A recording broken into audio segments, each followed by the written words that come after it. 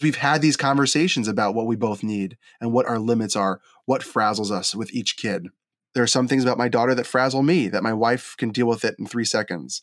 I don't have to understand why it frazzles you to help you.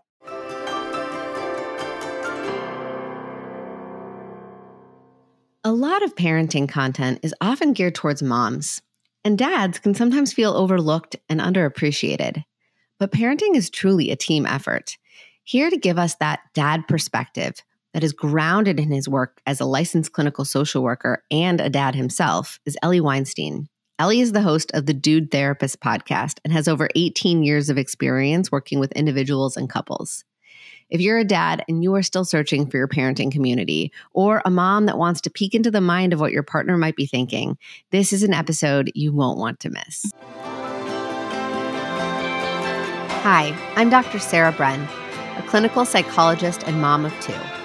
In this podcast, I've taken all of my clinical experience, current research on brain science and child psychology, and the insights I've gained on my own parenting journey, and distilled everything down into easy to understand and actionable parenting insights so you can tune out the noise and tune into your own authentic parenting voice with confidence and calm.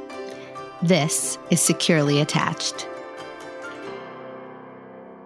Hi, I'm so excited to introduce our guest today on the podcast, Eli Weinstein. He is a licensed clinical social worker and he's a dad. And I'm so excited to have you on the podcast.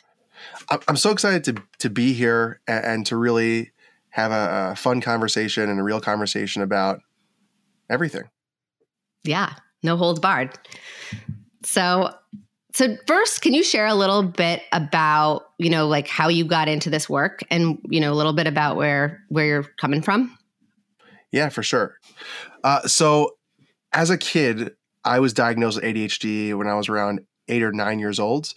And I started going to therapy and getting mental health treatment. And it kind of opened my eyes to the world that someone can have in your life, the impact that a school counselor, support of the person who's not your parents, who is not a friend, who is there bought into you to help you be the best that you can be, whatever that means to you. And I was like, you know what? I was always that friend who always was in the corner chatting with all the people about their issues. I was always that person who was the listener and giving advice, even though I had no idea what the heck I was doing at teenage years, about girls. What the heck did I know? But people would always come talk to me. I think it's because I have big ears, which you can't see because I'm covering them with my headphones. And I said, I really want to do this. What can I do to help people? What can I do to be involved with people? What can I do that taps into my energy and creativity as a therapist, with ADHD, and, isn't so stagnant as a job? Changes every day, even with the same people every week. And I fell into being a therapist, and I love it. I love how the mind works, why we do what we do, the patterns, behaviors, how we say things, how we talk to ourselves, how we interact with other human beings. Getting goosebumps. I just love it. I love what I do. It is who I am. And it makes me happy, and I feel very fulfilled as a human being. So I'm excited to talk about what that is. Yeah. And there's only one other thing I feel this way about, and that's being a parent. And my wife, of course. I love my wife, and she's all on there. I promise. Sorry, didn't say that first. But being a family person is something that's very part of my core value. Yeah. So that's just it also gets me pumped and excited. Yes. So I'm excited to be here. Yeah. And it seems like you found a way to blend the two, right? How old are your kids? My oldest is 3 and my youngest is 4 months old. Okay. So you're deep in the thick of it. Oh my gosh. The thick of it is the word. Yeah. Yes. I feel like I too feel like I'm in the thick of it. I have a 4.5-year-old and a now 3-year-old. So they're close in age. I feel like it's 2 toddlers against me and my husband at all times. It's exhausting, but it's I too am I love therapy, and I actually didn't start out being a parenting support specialist. That wasn't what I did. I worked with adults with trauma histories, and it wasn't until I became a parent that I sort of moved into this space of trying to help parents understand attachment and healthy child development to kind of be more preventative. So we didn't have the trauma in adulthood stuff. So, I'm curious, like, how did you get into the work specific, like around supporting parents and helping talk about, sort of parenting from the lens of fatherhood? Yeah, it was that when I became a dad, I've wanted to be a father since I was like 15. Since I can remember. I don't know. I'm just saying that number. As an Orthodox Jew, family is a very central part of our life. Holidays, ceremonies, rituals, involvement of a community, which is really beautiful. My wife and I went through infertility, and it crushed us because we're like, we wanted this so bad as a unit. And now we have 2 kids through IVF. And in the beginning, when I first had our daughter, I had a massive blowout panic attack. I had postpartum anxiety, actually, which I didn't know was a thing in men until I had a great conversation with a specialist about it. And I was like, I got to learn more about what it means to be a parent, a healthy parent. Let me look at my family structure and parenting. Let me look at my wife's. And I started reading all these books, research books, self-help books about parenting, making sure that there's some truth and reality to it, not just a self-help book that is from some random person in Oshkosh Bagosh in the middle of nowhere, but like something based in some research. It opened my eyes, and I went, I need to do this for other people. Because as a dad starting off, there was nothing for me. My wife had so much support. Every Instagram account, every Facebook group, friends who were moms were talking about what it meant to be a mom and the struggles and the happy and the joy and the sad and the despair and the hope and the excitement, and all the emotions. And the dad just sat there and like, so you watched the Islander game? And I'm like, yeah. I'm really struggling as a this, that. Oh yeah, cool. And that was it. And I'm like, maybe that's just me. So the struggle I have is that with my ADHD, I'm a very emotional person. With that comes awesome. Like I love being emotional, but I don't relate very well with a lot of other dudes who are not emotional. So I thought, hey, I got to start talking about this more because I know they're thinking about it I know they're struggling and I know they're not doing great. So let me talk about it. Just that there's another guy out there doing, feeling, being. And if you don't want to talk about it, that's fine, but I will. Right. I'll do it. It's interesting as a mom with ADHD, I could very much relate to this idea of like, sometimes we don't have a filter and like, there's some magic to that too, right? Like, cause we're saying out loud the things that a lot of people are inhibiting because we can't inhibit so well. And so we just say it. And it's like we have the feeling and then we talk about it. And it's not that other people aren't not having the feelings. It's that they're inhibiting. And people can get really, really good at inhibition of talking about feelings. And I think men, especially culturally and maybe even biologically to some degree, inhibit talking about feelings with one another. And when you're a parent, like you need that community to start talking about what's happening. Otherwise, every parent's reinventing the wheel by themselves. They're feeling super isolated. They're probably feeling inundated in stuff that like there are solutions for. It's just we're not like there's no support. And I think dads feel it more profoundly than women. Literally, my son, who's 4 months old, has been struggling with sleeping at night. He has tongue issues and all these different things, tongue ties, whatever the ties he had. And it's been really, really a struggle for us as a couple, as a unit, to not sleep well. And my wife posted in a Facebook support group for moms and got so much love and support from other moms saying, oh yeah, my kid did this until 6 months old and then it changed. And this happened. I tried this. And we had friends over for Memorial Day. And the wife like helped out so much and just showed up as a friend and gave us a piece of advice that worked for her kid. And my son slept 6 hours straight last night. Right. Which like I didn't need coffee this morning. Like that's how it felt. I felt like a new person. And the husband who we joke around, we talk about Marvel. We're very nerdy in that way. We talk about Star Wars, whatever we're talking about. But then all of a sudden it shifted and said like, I'm so sorry you're going. Like he started a conversation, and that's a person in my tribe of guys that I have found that are real. That I know that if I need a real conversation with another guy who's in a similar situation, he's one of my first calls. Mm-hmm. So that has helped me, is to pick up on, okay, so those friends are dudes and guys, and they serve certain purposes of talking and being, bonding and broing out, whatever that means. And then I have other friends who are, I can do that, but I also know that in the flip of a hat or a switch that I need, that they show up in a different way that is deeper and real and supportive, like my wife is getting from her friends. Mm-hmm. And that's, if you read, there's a great book for any guy who might be listening, or a woman who has a guy in their life. Justin Baldoni's book, Man Enough, is something that is so powerful, because I cried reading it, because it opened my eyes to a man who looks like he's got it all: the bod, the hair, the family, the career. He's pretty darn good looking. And he has this tribe of bros that he has a retreat every year that he takes them, like these 4 or 5 friends, and they just let it all out emotionally. But he created that. Mm-hmm. He found that because he needed that. So like, it was a very eye-opening experience to see that someone can do that. And that's a huge suggestion I give to a lot of people who call me, and women who say, like, how do I give a space to my husband or to the men in my life? It's about having them find their tribe that is deep and real if they want it. Mm-hmm. Yeah. Super helpful. It is. And it's hard to find. I would imagine, like, I think some people have those relationships. They've had them their whole lives. Like, I think about some of like the men that I've grown up with, like the group of guys that I grew up going to high school with, but we had this like very close group of friends, and a lot of them are fathers together now. Like, and they do have that, like they were such good friends growing up, and they were so intimate and vulnerable and real with each other.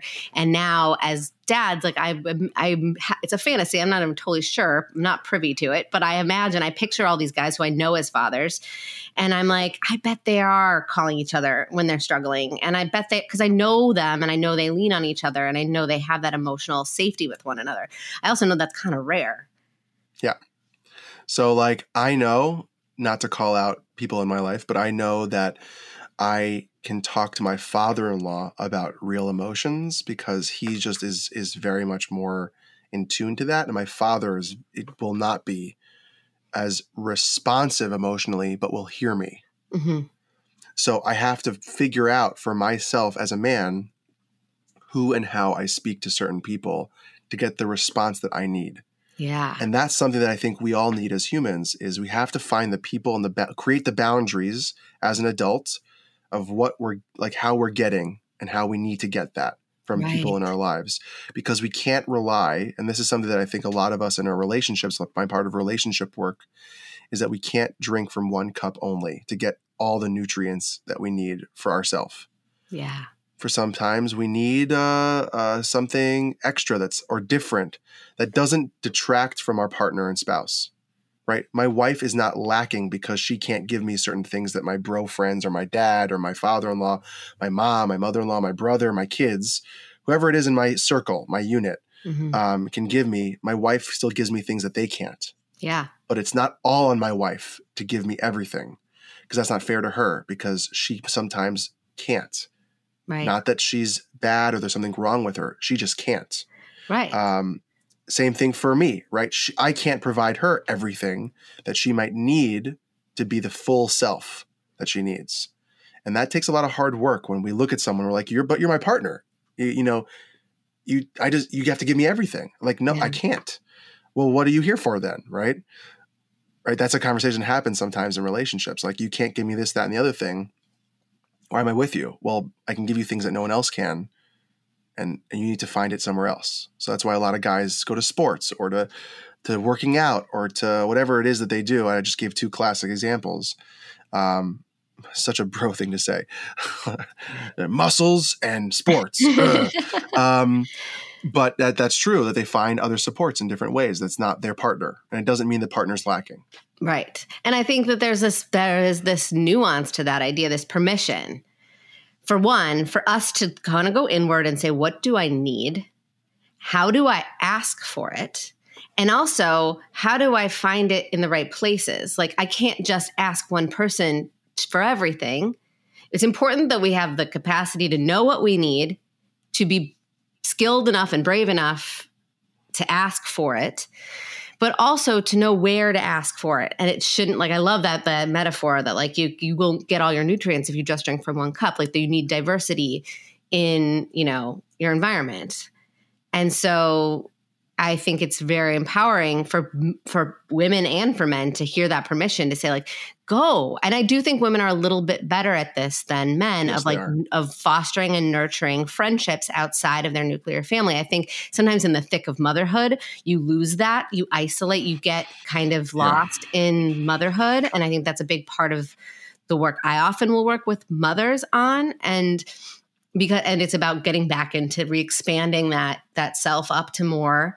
Like I often have this exercise I have parents do where I have them create like a pie chart of like the different slices. It's like, okay, your relationship to your child, your relationship to your partner, your relationship to yourself, your relationship to your family, your relationship to your friends, and your relationship to work, and add in anything else that's significant to you. But take a peek at the ratio there. For many new parents, it's just my child. And maybe my partner, but my relationship to myself is a sliver. My relationship to my friends is a sliver. And like it's not like everything has to be even. It needs to be, we have to figure out what balance works for everyone. And usually something's out of whack. I love that. I love what I just literally spoke to a client last week about this, the idea of the ratio balance of life. That and the pendulum swings depending on where we are in our career, in our personal life, when our kids grow up or just born, when we first get married or start a relationship, the ratio shifts amongst that. And it's just about taking an assessment. Okay, so what's my ratio now? What's the balance of that ratio? How much can I give to this versus that? Like, for example, my wife and I are leaving New York and moving to the West Coast. And we're super excited. My kids are coming too. And we're super excited because we want to create a ratio of quality of family time that we don't feel we can get right now in New York with the access we have, the financial ability, all those different parts of ourselves. We want to actively shift that ratio and balance for ourselves. But for some people, that doesn't matter, right? They want to shift it a different way. The ratio and this and that changes. And as long as we are being honest with ourselves, which is, I think, the hardest part of what you said before about knowing what we need is a very hard thing sometimes, because sometimes we haven't asked ourselves that. Like, what do I actually need from a relationship? And then on top of it, do I feel comfortable asking for it? Yeah. Even if I know I need it. So, like, for example, sometimes I will, like, my wife, let's say, will need a break. And she's afraid to ask because I need a break. We both need a break. So last week I said to her, I said, hey, I see you're really struggling. I have like 3 hours open in my schedule. I want you to go get a massage. That's like, I can't provide it. My hands get tired. I'm not as good as a real masseuse. It's just a different experience, right? So like, great, I'll do my best, but let's go to a professional and help you out and help you feel relaxed, right? I can't provide that. I got the kid. My daughter was in school. I got our son. Go. And that's something that I can give to her that she didn't ask for. But what if she does ask? Can I say, yes, let's do that? So I started a practice in my relationship. I try to practice what I preach sometimes, just to try to be, real person. And I say let's say in the beginning of a day or the night before, I say, what do you want to get out of tomorrow? Or what do you want to get out today? And she asks me that. So this morning, she really wanted to go on the Peloton bike. So I made sure to be able to give that to her. And she asked me, what do you need? I was like, I really want to be on this podcast, right? With the freedom of mind that I'm not needed, right? The space to be able to, focus on this. And that's my self-care, or that's my joy, or that's my, okay, now we know. Thank you for sharing. Whatever it is we say, love you lots. Let's make it happen. 1, 2, 3, go team, go. And some days it's possible and some days it's not. But I don't think men ask that a lot. And I think sometimes, like you said about like parenting styles, we don't express ourselves well enough to even have the conversation to be brought into a plan, or to feel a part of a plan, or feel heard in a plan, or feel comfortable to express ourselves in a plan. Right. And that's when arguments and conversations happen, right? Yeah. And it's interesting too. And I think it's not necessarily all the dad, all on the dad to be invited into that space, right? Like, yes, if you are a father, you are not the babysitter. You are a partner in this. It's your responsibility to show up in the parenting. But then there's this other piece, and I know I'm guilty of it. I coach moms all the time on this, is like we get to be a little too gatekeepery of all of the parenting tasks, especially in the beginning, because we're anxious and we've done all the research and we've spent 9 months being obsessive about like exactly how things are going to go. We have the whole picture in our mind. And then our husbands will come into the room and be like, no, we got this. We got this. And so the beginning of having this new child, sometimes we inadvertently, accidentally kind of elbow them out, and they don't get to feel that sense of confidence and competence and mastery that women tend to start to build in the first like bit of parenting. Yeah. So we got to let them in. I love that, because I know for me, the biggest key to feel like a real parent was when I took paternity leave. Because my wife had to go to work. We didn't want to get a babysitter yet, and it was just me. I had to figure out not what you did that works for you for our kid. What are the basic requirements for a parent in the beginning? They are fed, they are alive, and they are somewhat happy, because newborns cry for random reasons that you just don't know why. Mm-hmm. They're clean, right? They're sleeping, right? All the things that are basic requirements that we need as human beings. How you do that is dependent on the parent. So for my wife, it could be a different style of rocking our child to sleep.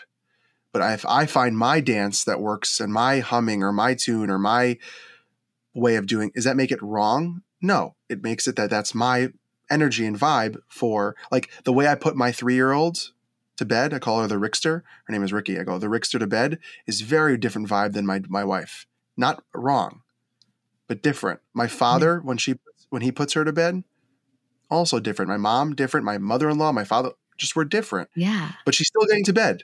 And she's probably learning to have safe relationships and safe attachments to all you different individuals. And that makes her world feel safer. Exactly. And I know, this is something that you specialize in and do so beautifully. Imagine the mom, let's say, we'll just use the mom for an example, is the only one who puts the kid to bed because she wants it done the way that she feels is correct or right. Mm-hmm. What that does is the connection now to that relationship is the only person who can put that child to bed is you. So when you want to break, or you can't, or there's another child now who needs you, let's say a newborn needing to breastfeed, and what do? We need to expand and let people come in so that it's not all on you. The burden isn't all on one partner, because my daughter now knows that she can feel comfortable to go to bed with anyone that's in our circle, so that if I want to break, my wife wants a break, we know people can do it. And my daughter feels safe and comfortable. And like you said, that elbow out, the research shows it happens not on purpose. Oh, that moms aren't doing it on purpose. It's that usually moms have maternity leave. The birthing parent has maternity leave to have the space to learn their style, get their sea legs, right, and have that confidence. And society doesn't bring a lot of paternity leave into a lot of businesses. Yeah. So you come in, or they're afraid to take it because because then you're going to lose your job. And you're going to not as acceptable, even though you operate. Like, I think that's why it's so important. Men have paternity leave; they have to take it. 100%. There's no way this cultural shift will happen unless businesses need to offer it, but men need to take it. And then it creates that confidence that you can do it, and that you don't. And that you have to find your energy to that child to build that connection.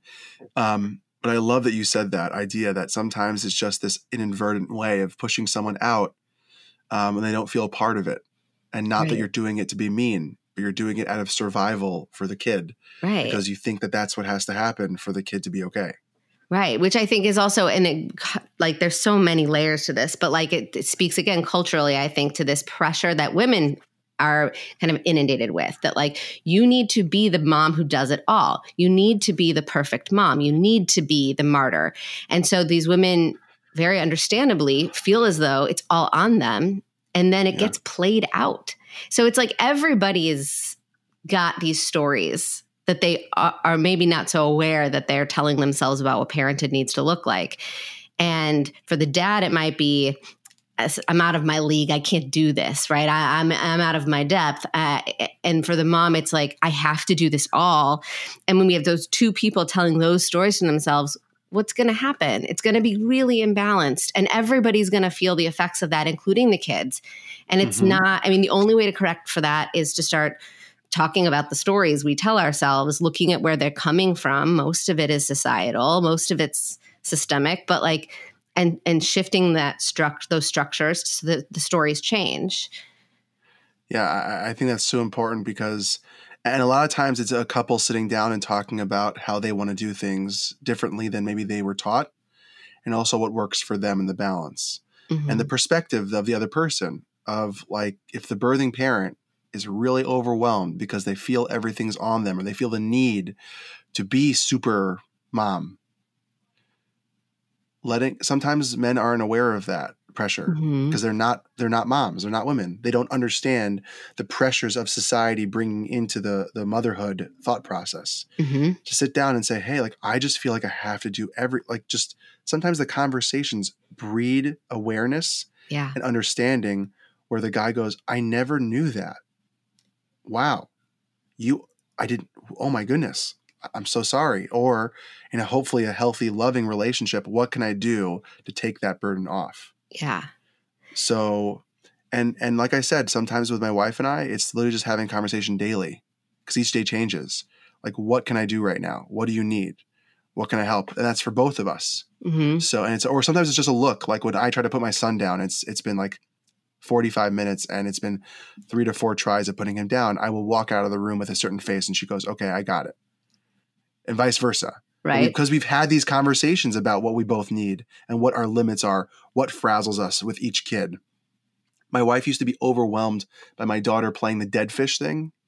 You know, and they like all of a sudden they have no bones. And my wife would be like, I can't deal with this. Right. And I would come in and deal with my daughter. And there are some things about my daughter that frazzle me that my wife can deal with it in 3 seconds. I don't have to understand why it frazzles you to help you. Yes. I don't have to understand why. If you are looking at me as a partner and saying, hey, this is overwhelming me, I then need to say, okay, yes, and what can I do? Not why. That's ridiculous. It doesn't bother me. That's not helping anyone. Yeah. So it's also those conversations of awareness as well as a dad, to be open to listening to your partner's struggles, to not take it as you suck as a father, but as what can I do to help to make it easier for us as a unit? Because we're in this together. I love that you said that it's not babysitting, right? I'm in like a dad group, Facebook groups, and I find them so unhealthy because it's all about like that mentality of like, oh my gosh, I had to babysit my kid for like a few hours today. Or like, I hate my wife because she made me do this. Or like, I'm so annoyed at my kids because I had to watch them while I wanted to watch the sports game. It's like the mentality like of not buying in fully of what it means to be a parent. Yeah. And it's not babysitting. No. And if you view it that way, of course you're not going to buy in 100%. Of course you're not going to go above and beyond certain ways to be a unit. So. Because it's not intrinsically motivating, right? It's like if I see myself as a babysitter, I'm doing this because I'm supposed to, because I have to, and I'm doing it for like to just fill a gap until the person who's supposed to be with them can come back and relieve the base parent. And it's like, and I say this with like, I'm sure if that's the way a person is approaching parenthood, there's a reason for that. Is it because that's how they were parented? Is it because they don't know what it's like to have a parent who's fully invested in them and wants to be with them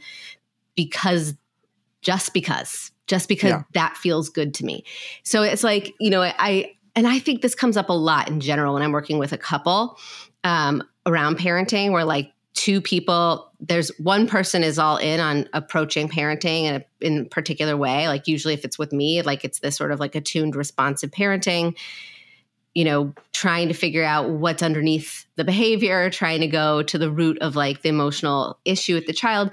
And the other parent is often like, no, we just need to discipline them better. We just need to figure out what the right punishment needs to be. You can't let them get away with this stuff. And like that, and listen, and I often will tell a parent who comes to me being like, my husband, it's often the dads, but it's not always, he's too demanding. He doesn't like parent. He thinks this is soft. And I will say, I'm happy to work with you, but I'm not going to convince your partner to do this. Like, that's not the work, right? Like, I will try to understand why they feel that way and validate it, because it's probably they have a reason for feeling that way. And we have to figure out a way to help every parent feel safe to talk about what they think is supposed to be parenting in order to make any shifts in that mentality. Yeah, I love this transition because my wife is a dietitian, and when we first started introducing solids into my daughter's life, she has this thing called baby-led weaning, which is a process of a kid learning how to eat on their own, all these different things. I shot it down right away. I'm like, no, that's ridiculous. That's so stupid. That's ridiculous. Why? Baby food, right? Baby food, like baby food, right? I was just in this mindset of traditional thinking, and I could not hear my wife just wanting to talk to me about a plan of action that she had as a research that she looked into that could be helpful for our child in the long run. All these different things. I was so stuck in, this is what's always done. Why are you trying to, what do you, like my brain went on like, I can't, like it short circuited to, this is what's always done. This is how my parents, this is how my brother and sister-in-law do. This is how people, I could not fathom that we were going to do something somewhat different. So my wife got very upset, of course, because I literally just didn't hear her out and dismissed everything that she'd researched and everything that she trusts as a dietitian in her profession to suggest for her child to be healthy and well. So she said, can you just do me a favor and take the course with me? So I was like, fine, whatever. Opened my eyes because I actually listened to what the procedure and what it actually meant, not what I assumed it to be, not what my presumptions of my own thought process of where my head was at or what I thought to be the only way to parent. My daughter eats Brussels sprouts and broccoli by choice right now. Not that that's the goal, right? But her palate is so advanced as a 3-year-old because I listened. Same thing with any parenting style. I literally had this conversation with my mother and father-in-law. I did a TikTok about it. My mother-in-law goes, oh my gosh, was this our conversation that inspired? I'm like, yes, it did. When it came to dealing with tantrums. So I've done a lot of research. I consider myself a parenting specialist. Not that I push that on my family or anyone else outside of, I put my therapist hat off a lot of times when it comes to my personal life. I learned that compartmentalization. When it comes to my kids, in the back of my head, I know. And I'm like, okay, my wife's name's Ariella. I think we should try this. Let's try this. Let's try this. I read this. Let's try this. Fine. I had a whole conversation about old school versus new school tantrums. And the idea that listening and talking to your kids is somehow viewed as permissive, that we're letting them get away. Mm-hmm. They're going to take advantage and manipulate. Well, if that's your perspective, hell yeah, you're going to fight that. Yeah. So my daughter was fighting taking a bath one day. She goes, I don't want to take a bath. I want to go to bed. I'm tired. Heck yeah. Thank you. Let's get on that. Because you fight other things. There's no winning. You're not winning. There's not manipulation. You're not getting a toy or getting a candy. You're picking something that helps me as a parent. So I need to listen to you. I need to listen to what you're saying as a parent. There was no permissiveness there. I didn't let her get away with something, but my mother-in-law said, no, she's taking a bath because this is what has to happen. Close the door. I got this. And I said, no, you don't. I got her. And I put her to bed and we had a whole conversation.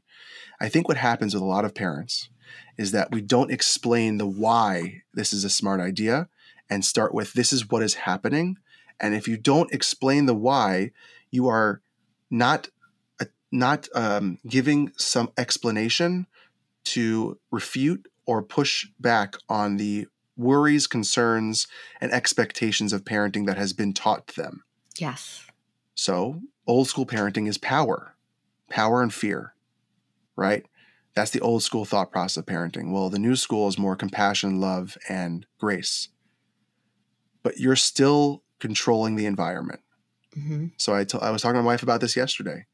Giving 2 choices. Okay, honey, you're either going to do this. I call my daughter my love. I said, okay, my love, we're going to do this or that. Decide. I controlled the choices. I didn't let her pick whatever the heck she wanted. I controlled the 2 options.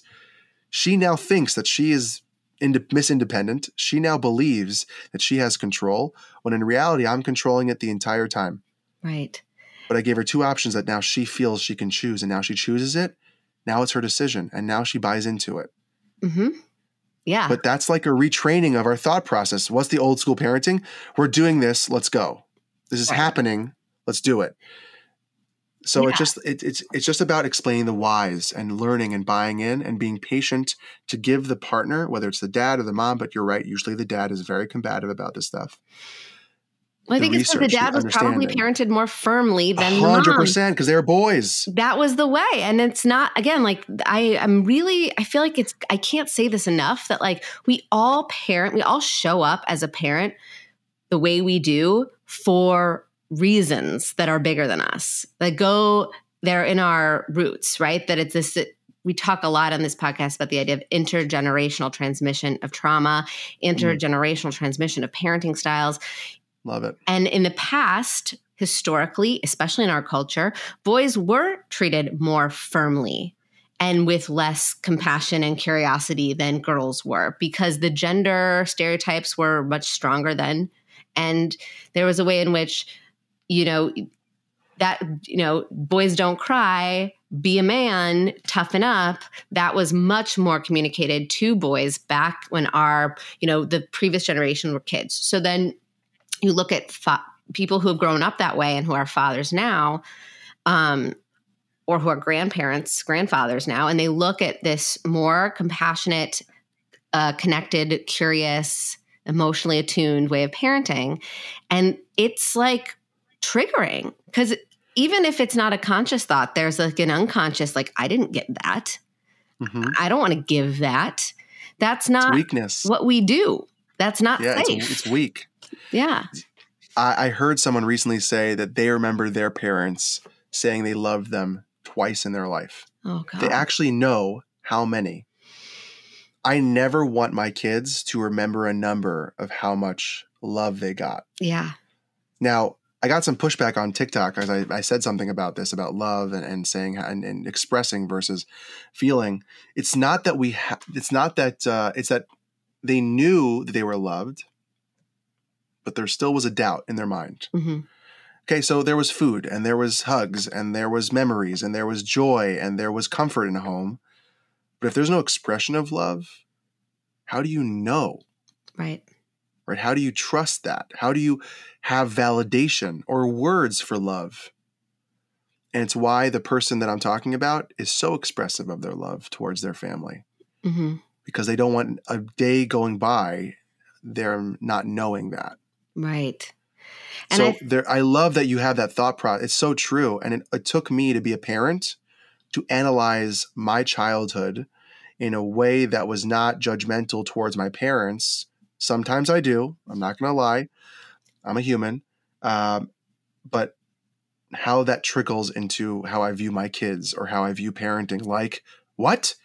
Baby-led weaning? We have to do this way or that. What? We have to. When I start saying that, right, I'm like, 1 second, let me pause. Why do we have to do that? Mm-hmm. What is the reasoning behind that? Is it truly a need, or is it something that I'm just used to or taught? Right. And once I analyze it as a parent, once I think about it, if it still works for us as a unit, keep doing it if it works, if it's healthy and well. But think about it first. If you start saying, you start having that short circuit, think about it. Why are you thinking so aggressively about a certain idea of parenting? Why does it make you so uncomfortable to be a different way than that is the quote unquote, the always has been or norm conversation? Right. Yes. And I think a lot of men struggle with that. And I understand it. And I also think it's helpful too, now that we have more research. Like, I think a lot of the way that we have shifted in parenting in the last I would say, generation, or are trying to, is based on what we know about neurobiology and the nervous system and secure attachments, and being able to say, we actually know that the brain does not integrate new information when it's in fight or flight. So if you want to teach your child a certain behavior, when they're having a tantrum, when they're doing something that shows you that they're just neurobiologically dysregulated, that in order to teach them the behavior we'd like to see in them, we first have to help them feel safe, get back into that out of fight or flight, into that parasympathetic nervous system, into that safe relational connection with us. And once our child feels safe, then, hey, their brain's back online, and we can teach them, hey, if you want me to do this, this is how I need you to get that. Like, instead of screaming at me to give you this thing, let's think of a way you can say, hey, can I have that next time? Or if whatever the thing is, but we can teach. We can't teach in the heat of the moment. We know that now. And so parenting strategies in the past that would, yelling or punishing or timeouts, where you can't really help co-regulate a child's nervous system when they're separated from you, you lose we lose access to the kind of thing we're trying to accomplish. And so it's not that we're trying to break things and do something completely, progressive and wildly new. It's just, we know a little bit more, and it's actually more effective. Yeah, this happened over the weekend. My daughter and I were doing a puzzle together. She started loving puzzles recently, and she grabbed a piece of the puzzle very close to her, and she started singing a song from Daniel Tiger about sharing. She goes, I'll take a turn and then I'll give it back. But I wasn't taking the piece. I wasn't touching the piece. She grabbed the piece, looked at me very intensely, and then sang the song, and then made a smile and handed me the piece. Okay, great. Thank you. Love it. So I went to go look at the episode and watch with my daughter. And, finally the song, I did the whole Apple, search for it. That was on Saturday. Yesterday, a friend came over with a daughter who was 4, and something happened where my daughter had to share, and she was so overwhelmed. No, it's mine. It's mine. It's mine. And I said, Rickster, she'll take a turn and then you'll get it back. And she went, like it clicked in her head about sharing. I didn't teach her that in the moment. That was something that she taught me, 1. 2, I kept watching the episode with her to reinforce it and then utilize it in a calm, collected way, where I'm a big guy.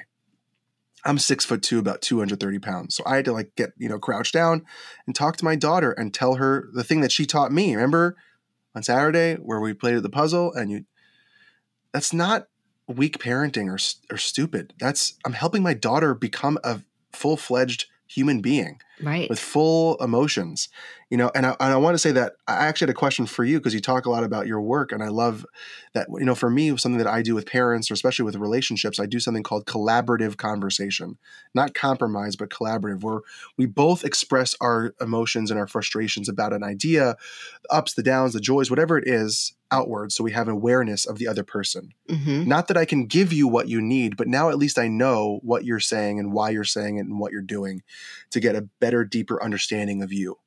How do you do that when a father is so combative to an idea? Let's say with the theme that we're going, like you said, I'm not going to convince them. What are some of the things that you've seen help men? Get on board to some parenting things that they might not be comfortable with or so understanding to. I listen to them. I want them to tell me their story. I want them to feel safe enough to tell me exactly why they fear this way of parenting, and what they believe is more effective, and why, and how they learned that. And I'm curious about it. I think if you want someone to come to the table and be open to opening their mind to something different, they have to feel safe. And you can't feel safe if you feel like you're walking into a trap where everyone's trying to change your mind. And so I'm really transparent that I'm not here to change your mind. I don't have an agenda for that. My goal is, if you're coming into this session, and I would say coming in my room, my office, and now it's all virtual anyway. So it's if you're showing up in this way, you're here for a reason. Yeah. You don't have to be on this call. You don't have to be in this session. So why are you here? What would you like to see different? And getting a sense of like what makes that person show up for their child? What is their connection to that child? And I have had dads in therapy sessions. I have had dads in therapy sessions say some pretty upsetting things to me about their feelings towards their kids, because in the moment they are so at a breaking point. They are so not interested in fixing things. They just want it to be, they want it. They're like, when can I send them to boarding school? Like, I can't do this. And I've had those same dads after our work together be able to tolerate some of the hardest, most messiest meltdowns and the most challenging parenting situations with more grace. Because this is a long process. It's not just like, let me give you some strategies and go home and try it and call me in a week. It's like, this is really deep work and you have to feel safe. Yeah. I didn't mean to put you on the spot. I just love your perspective on things. I just wanted to hear it. Like, that idea is so important. I think as a man, the idea of someone wanting to be curious about what I'm thinking makes me feel so heard. And that's like super important for anyone listening when it comes to creating that space for your husband, for the men in your life. Don't be judgmental. Don't attack. Don't defend. Be curious and open, just like you would want them to do for you. Because when you create that space, just hear them out. However dark, deep, or scary it might be, you are now creating an environment where they feel safe to come back, to do that again, to be more open, to create more awareness, more understanding of their fears, more understanding of their anxieties and worries, because they're there and they have them. And it's about just the curiosity that breeds the conversations where then you can grow as a couple and as a unit and become better parents together. And I love that you said that, because that's super important. And I'm so glad that you do that with so many men. It's so important. Yeah. And the beautiful thing is if you are a parent who models that kind of curiosity and validation with your partner to help them feel safe enough to parent, that's the same thing we want them to be able to do with their kid, right? Yeah. We want to help our partner be able to engage with our child with curiosity and validation and compassion. So if you want your partner to be able to do that, you have to do that to your partner and do that authentically. And that's modeling. And that's, we're all kind of learning these skills together. But 100%. Thank you so much for being here. This was like such a great conversation. I can't wait to like keep talking to you about other fun things in parenthood. Well, you have you connected now, and now you'll be on my show, and you'll be part of the Dude Therapist family, whether you like it or not. You're part of the family for life. Awesome. But I really love your work. It's super important, and to help parents through the roughest of times helps create. Now, I hate saying this because it takes away our jobs in the future as therapists for their kids, which is the goal, right? Yep. But that we help create units of families that are better in the future because they're doing the work now. And that their kids don't have to be in therapy. Well, when my kids are in their 20s and 30s, they'll just go to a therapist. No, we want to create an environment of safety and love and security and calm and make parenting more enjoyable. It's never going to be easy, but more enjoyable and an experience that we look back on as something that we are proud of. And not, if only I knew differently, I would have changed. If only I had someone to help me, my kids might not be so upset at me when they get older. If only, because we want to build the relationship so that we have adult relationships with them, that we connect with them in the future, that we're involved in their life and they want to come home to and feel safe going away from. So that's like such a key thing. So I love your work so much. Thank you. I love yours. And if people want to get in touch with you or learn more about the work you're doing, how can they find you? Sure. So my Instagram is Eli Weinstein _LCSW. My website is eliweinsteinlcsw.com. I am based for now in New York, but I will be for the rest of my life, hopefully, in the fun in the sun, Vegas. I'm moving to Vegas. Nice. So my New York work will be virtual. And if you want to visit me in Vegas and have a good time, please visit. But yeah, those are the ways to kind of reach out to me. And if I can't help you, I'll be more than happy to find someone who hopefully can. but please never be afraid to reach out, to ask, to talk, and see if I can help in some way. Amazing. Oh, well, thank you for being on, and we'll make sure to link in the show notes all those resources so people can find you too, and have a wonderful day. Thanks for having me.